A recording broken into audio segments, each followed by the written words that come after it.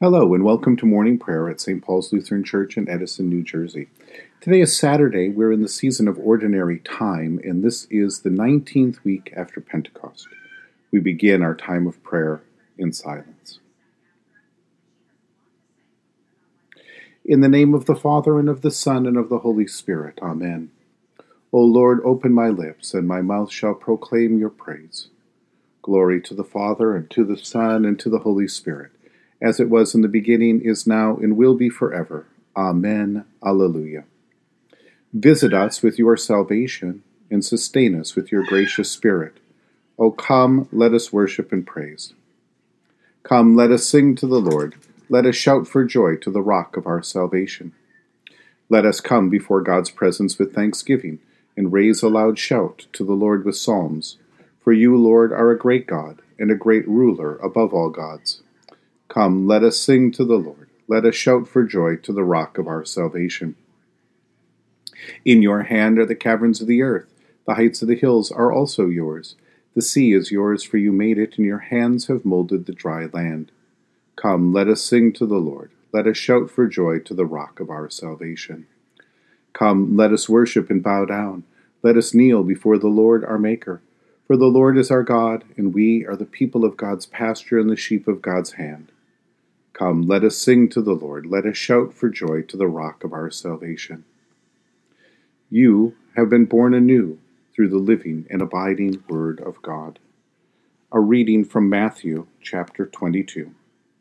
Once more Jesus spoke to them in parables, saying, The kingdom of heaven may be compared to a king who gave a wedding banquet for his son. He sent his slaves to call those who had been invited to the wedding banquet, but they would not come. Again he sent other slaves, saying, Tell those who have been invited, Look, I have prepared my dinner, my oxen and my fat calves have been slaughtered, and everything is ready. Come to the wedding banquet. But they made light of it and went away, one to his farm, another to his business, while the rest seized his slaves, mistreated them, and killed them. The king was enraged. He sent his troops, destroyed those murderers, and burned their city. Then he said to his slaves, The wedding is ready, but those invited were not worthy. Go, therefore, into the main streets and invite everyone that you find to the wedding banquet. The slaves went out into the street and gathered all whom they found, both good and bad, so that the wedding hall was filled with guests. But when the king came in to see the guests, he noticed that there was a man not wearing a wedding robe. He said to him, Friend, how did you get in here without a wedding robe? And he was speechless. Then the king said to the attendants, Bind him hand and foot, and throw him into the outer darkness, where there will be weeping and gnashing of teeth. For many are called, but few are chosen.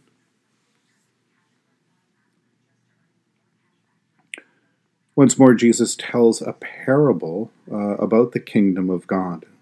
About the kingdom of God in talking about and witnessing to his presence and his coming into the world. His coming into the world, that the kingdom of God has come near, has been Jesus' message, his mission to bring that. And so where Jesus is, God's kingdom has arrived. And this moment that has been compared to this great wedding feast, this joining of the kingdom of God to the kingdom of earth and the coming of God's Son has arrived. And then something peculiar happens. The anticipated day, the arrival of the Son, the great feast, the victory over sin and the powers of death, those who had invitations, who were anticipating or were already prepared for that day, don't come in. And so, in the parable, the king sends his slaves out into the whole entire world to invite everyone in, fills the banquet hall. We see that grace, that openness, that welcome that God has provided, that has welcomed us and has brought us into God's kingdom, that has been offered to us. Here it is. But even in there, we remember that the wedding feast of the Son is a wedding feast that requires that we be properly dressed, properly clothed, to be in the King's presence. And so we have the wedding garment. For us, we would understand that as our baptism, that we are welcomed into God's kingdom, welcomed into God's family, not just as we are, but as Christ has made us. In our baptism, the old creature dies to sin, and a new creature is raised to new life. We put on Christ and a new way of living, both together as a community and as God's people sent into the world. That wedding garment, that celebration, that time together, we have a foretaste of that when we gather this weekend for worship, gathering together as the baptized people of God, celebrating all that God has done for us, feasting at the table, receiving Christ's gift of himself for us. There we celebrate and we anticipate and hope the day when Christ will come again to break the powers of sin and death, to set all of God's people free to worship. So, put on your garment, put on Christ, remember your baptism as we do here this morning, and join the feast and the celebration of God's victory in our worship this weekend. Because in the tender compassion of our God, the dawn from on high shall break upon us. Blessed are you, Lord, the God of Israel. You have come to your people and set them free. You have raised up for us a mighty Savior, born of the house of your servant David. In the tender compassion of our God, the dawn from on high shall break upon us. Through your holy prophets, you promised of old to save us from our enemies, from the hands of all who hate us, to show mercy to our forebears and to remember your holy covenant. This was the oath you swore to our father Abraham, to set us free from the hands of our enemies, free to worship you without fear, holy and righteous before you all the days of our life. In the tender compassion of our God, the dawn from on high shall break upon us, and you, child, shall be called the prophet of the Most High, for you will go before the Lord to prepare the way, to give God's people knowledge of salvation by the forgiveness of their sins. In the tender compassion of our God, the dawn from on high shall break upon us, to shine on those who dwell in darkness and the shadow of death, and to guide our feet into the way of peace. In the tender compassion of our God, the dawn from on high shall break upon us. The Lord be with you. Let us pray.